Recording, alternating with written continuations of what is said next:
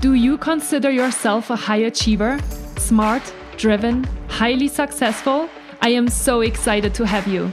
My name is Julia Arndt and I'm the host of the Stress Podcast. I will help you develop your stress resilience the same way you've developed your workplace superpowers. Learn peak performance tools to thrive at work and in your personal life. Let's get started.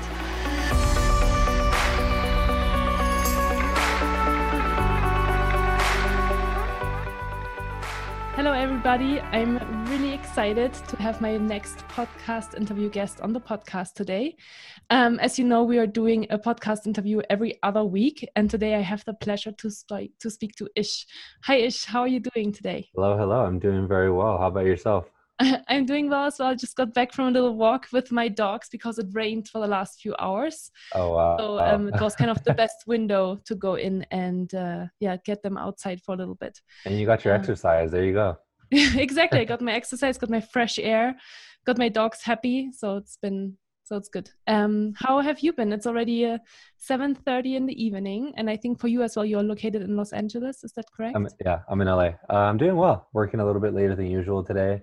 Monday, getting back into the week. But the weekend was good. I worked on promoting my book a little bit, spent some time relaxing. So I'm ready to get back into the week.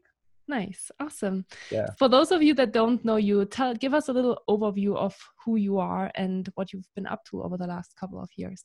Of course. I'll give you guys a little snapshot. So my name is Ish Verduzco. I was born and raised throughout Southern California. Was actually born in LA and lived all throughout the Southern California area. Went to college, UC Merced, which is a really small school in the Central Valley of California. And since graduating, I worked at 24 Hour Fitness, I worked at LinkedIn, and now I work at Snapchat. Outside of my day job, I am also a DJ. I have a podcast. I wrote my first book recently.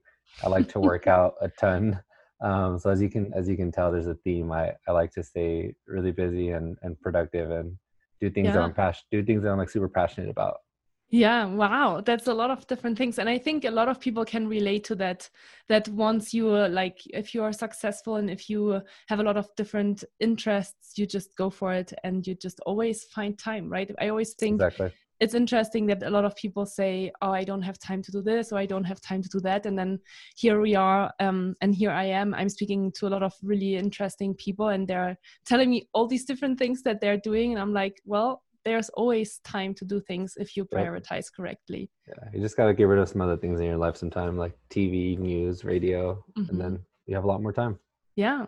So I'm really curious to talk today with you about your book.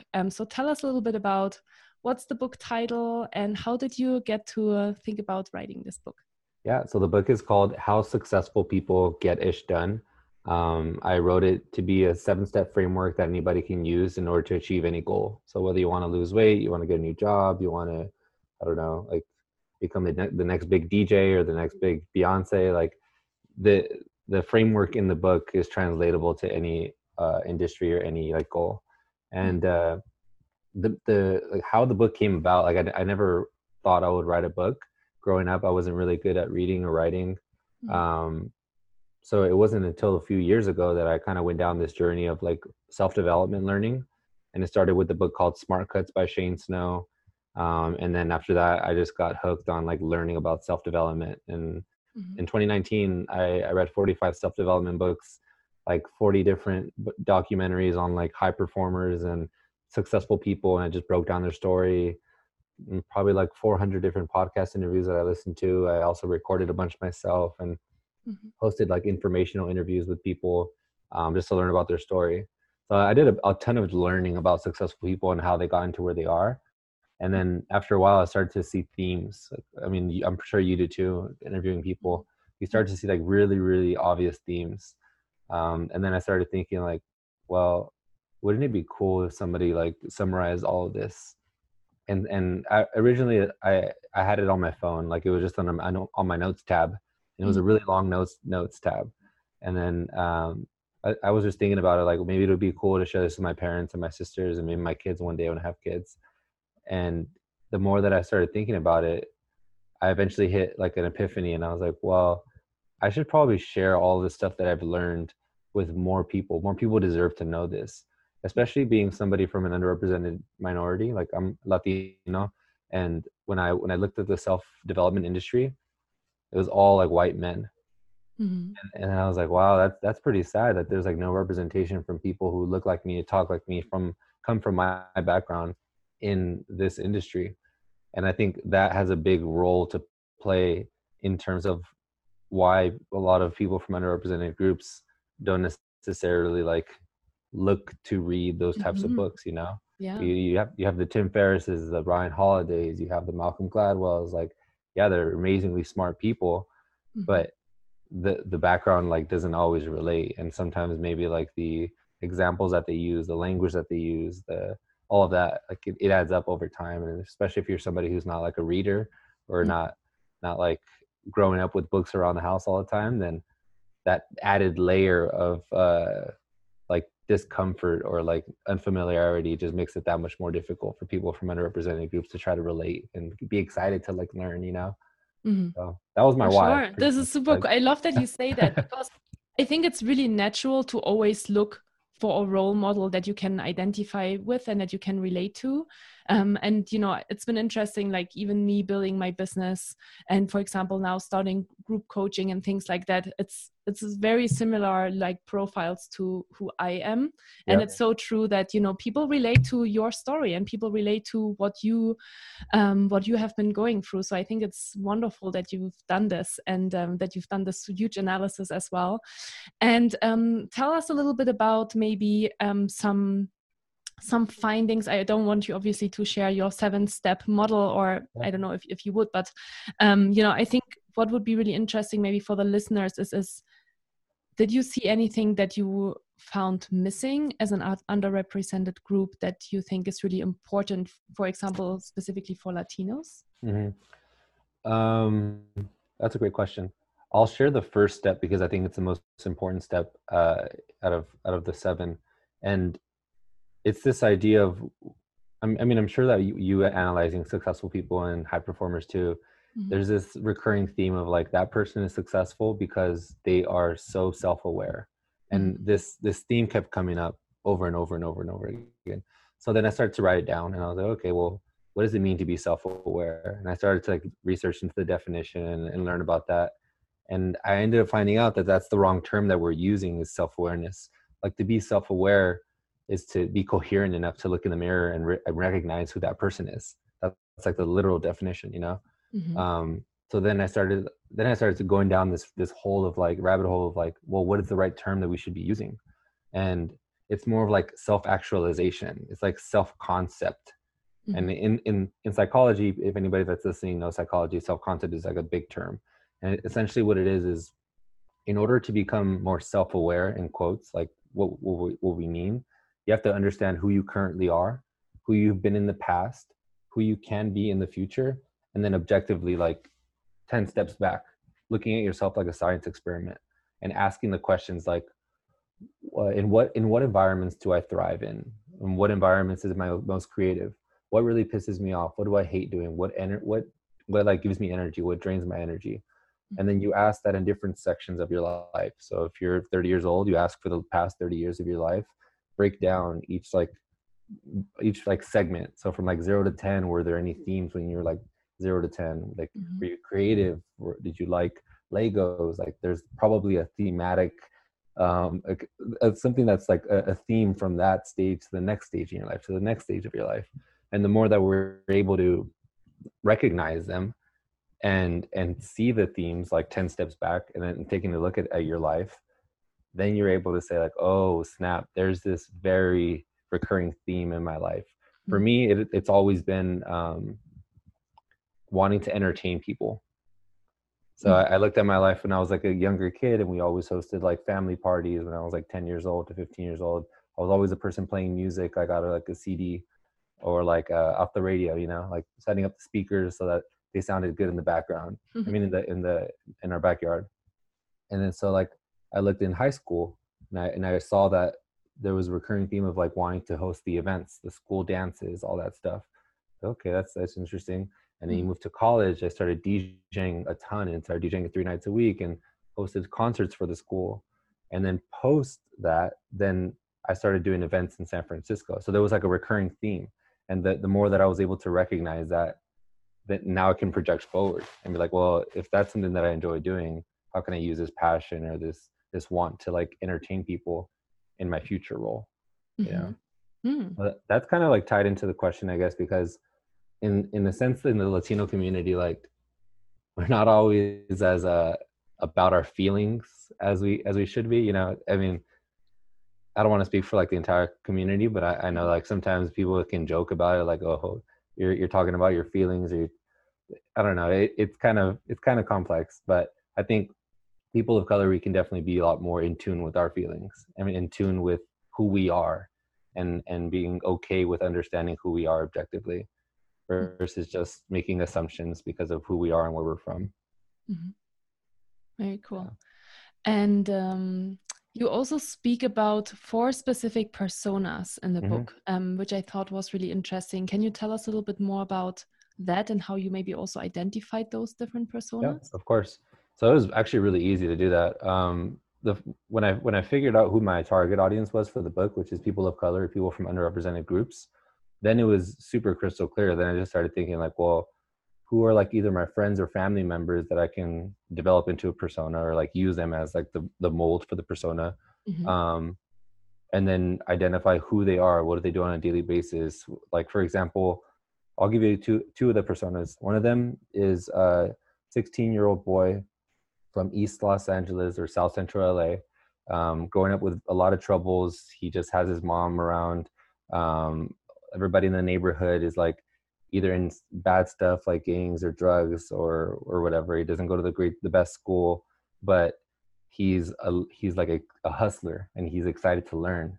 But learning isn't cool for him. Learning isn't cool. It's not cool for in his school to be the learner, so he gets made fun of. And so I developed this persona. It's a fake person, but it can very likely be somebody real, you know? And I know tons of kids like this.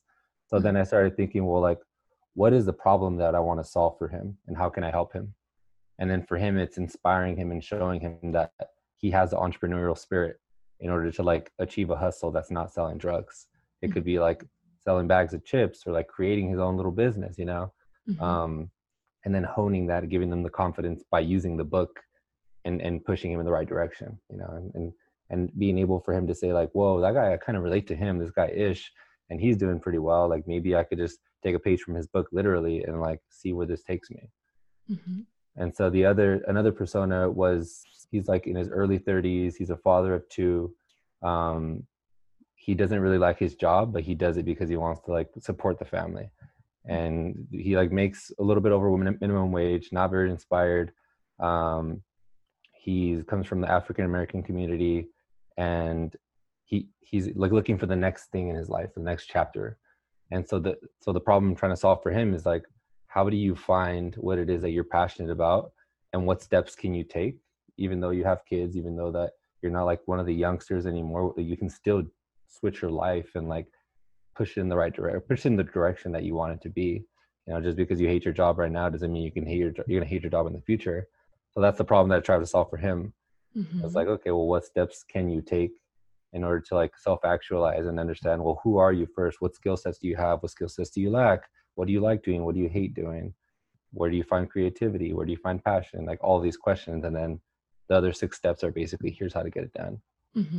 That's super cool. I love already the 2 personas. I think that a lot of people can relate, and I'm already having a couple of thoughts on my mind of who I can relate this to. So yeah, really, really cool way to think about this. And you talked a little bit about productivity at the beginning as well. And obviously, I'm a peak performance coach as well, so I'm really interested in productivity tools. And one of the thoughts that I had when I read about your book and about how you got there was, do you think there are different productivity tools or things that we haven't talked or thought about for underrepresented groups that are really important for them? Honestly, it's like finding time in your day to just relax and do nothing. So some people might call that like meditation, other people might call that just like, I don't know, time alone, relaxation. But I think in a world where we're so addicted to social media, and I don't know if there's stats about this. I'm sure there is, but especially in underrepresented groups, and I know this from friends and family, like the usage of social media is off the hook, and not in a good way. Like hours and hours and hours a day on Instagram and like Facebook and Snapchat and Twitter, like it becomes to a point like very unhealthy for your mental health. Um, and within the underrepresented community or different underrepresented communities, I don't think we do as great of a job in terms of our watching our mental health and recognizing when we're going down a bad path, or like a dark path. So I think just finding time to unplug, and I talk about this all the time whenever I speak to like audiences, like it's okay to like put your phone down for 30 minutes and literally do nothing, or just be present in the conversation. If you're talking with your mom or your grandma or your friends, like the phone is going to be there afterwards, you know? Yeah, for So sure. just finding that time. And it seems so simple, but I know. sometimes the most simple things are the ones that like are most impactful, you know? Sure. Yeah, and sometimes also the most difficult to implement, right? Yep. Because so many people know that in theory that's what they should be doing, and you know, relaxation time is important, but then when you speak to busy people and you ask them how often do you actually do it, it's a very small percentage, you know. Yeah.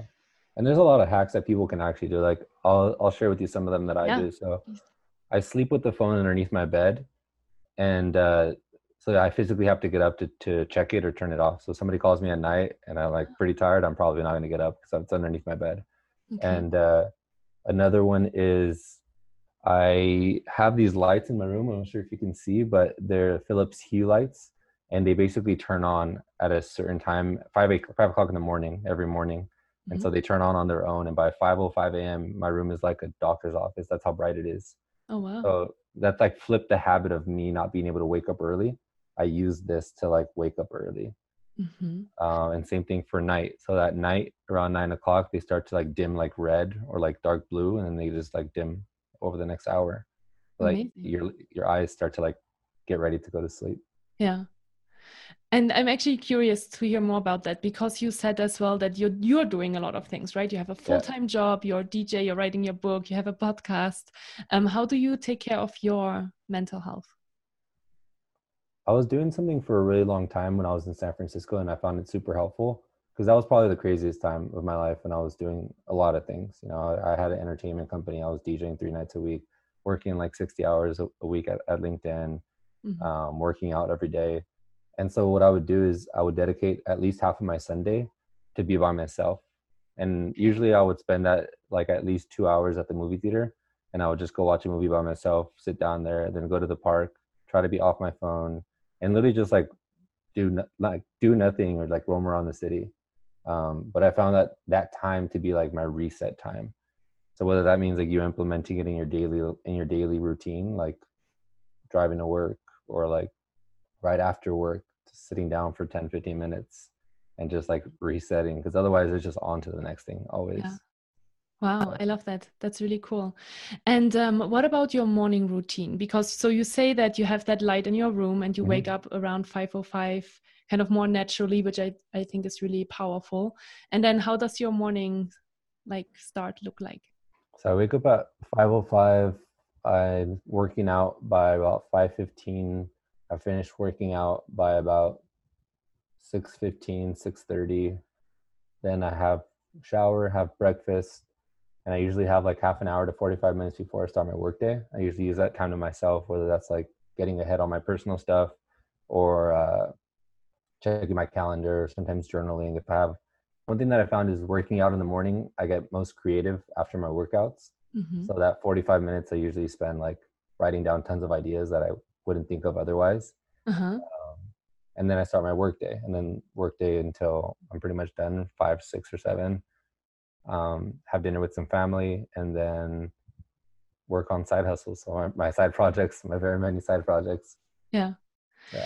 And you know, has that always been that way? I'm kind of curious, because I feel like, you know, sometimes we need to get into these healthy routines in order to structure our day and do the things that we need in order to recharge. Do you feel like you've always been very conscious about that, or was there a time in your life where that was very different? I think growing up, I played like sports. So like from 3rd grade all the way on, I played sports my whole life. And so when you play sports as a kid and you're expected to like keep your grades up, and perform, and like help out around the house and like clean and cut the grass or help out where however you can, you like learn how to structure your time and how to develop these schedules and routines. So I credit it to like that, like, and then in high school, then I started doing sports plus clubs plus activities plus driving myself plus AP classes. And so then it just compounds, you know. College, it was like even 10 times more intense, doing way more things while still maintaining my grades. And then after that, then I was like, oh, I have all this time. Now what do I do? So then I started a company, started DJing more. Yeah. Very cool. And so there's never a point where you feel like your motivation is low, or like where you feel maybe your mental health even is challenged because maybe you get a lot of pressures from work, or things are not working out the way you want them to work out in your life? Yeah. I mean, we all hit that. I hit that all the time too. Like whenever I'm not really happy with what I'm doing, or I'm not super passionate about whatever I'm doing, then it's energy draining. But if I take a few steps back and look at the bigger picture of things, and like, if just because I don't like this one thing doesn't mean I like the broader project or the broader thing that I'm dedicating my time to. So as long as the broader mission for what I'm doing outweighs the crappy work that I have to do in the meantime, then it's fine, you know. And then I have the privilege of like being able to work on side projects that I'm very interested in, like the book.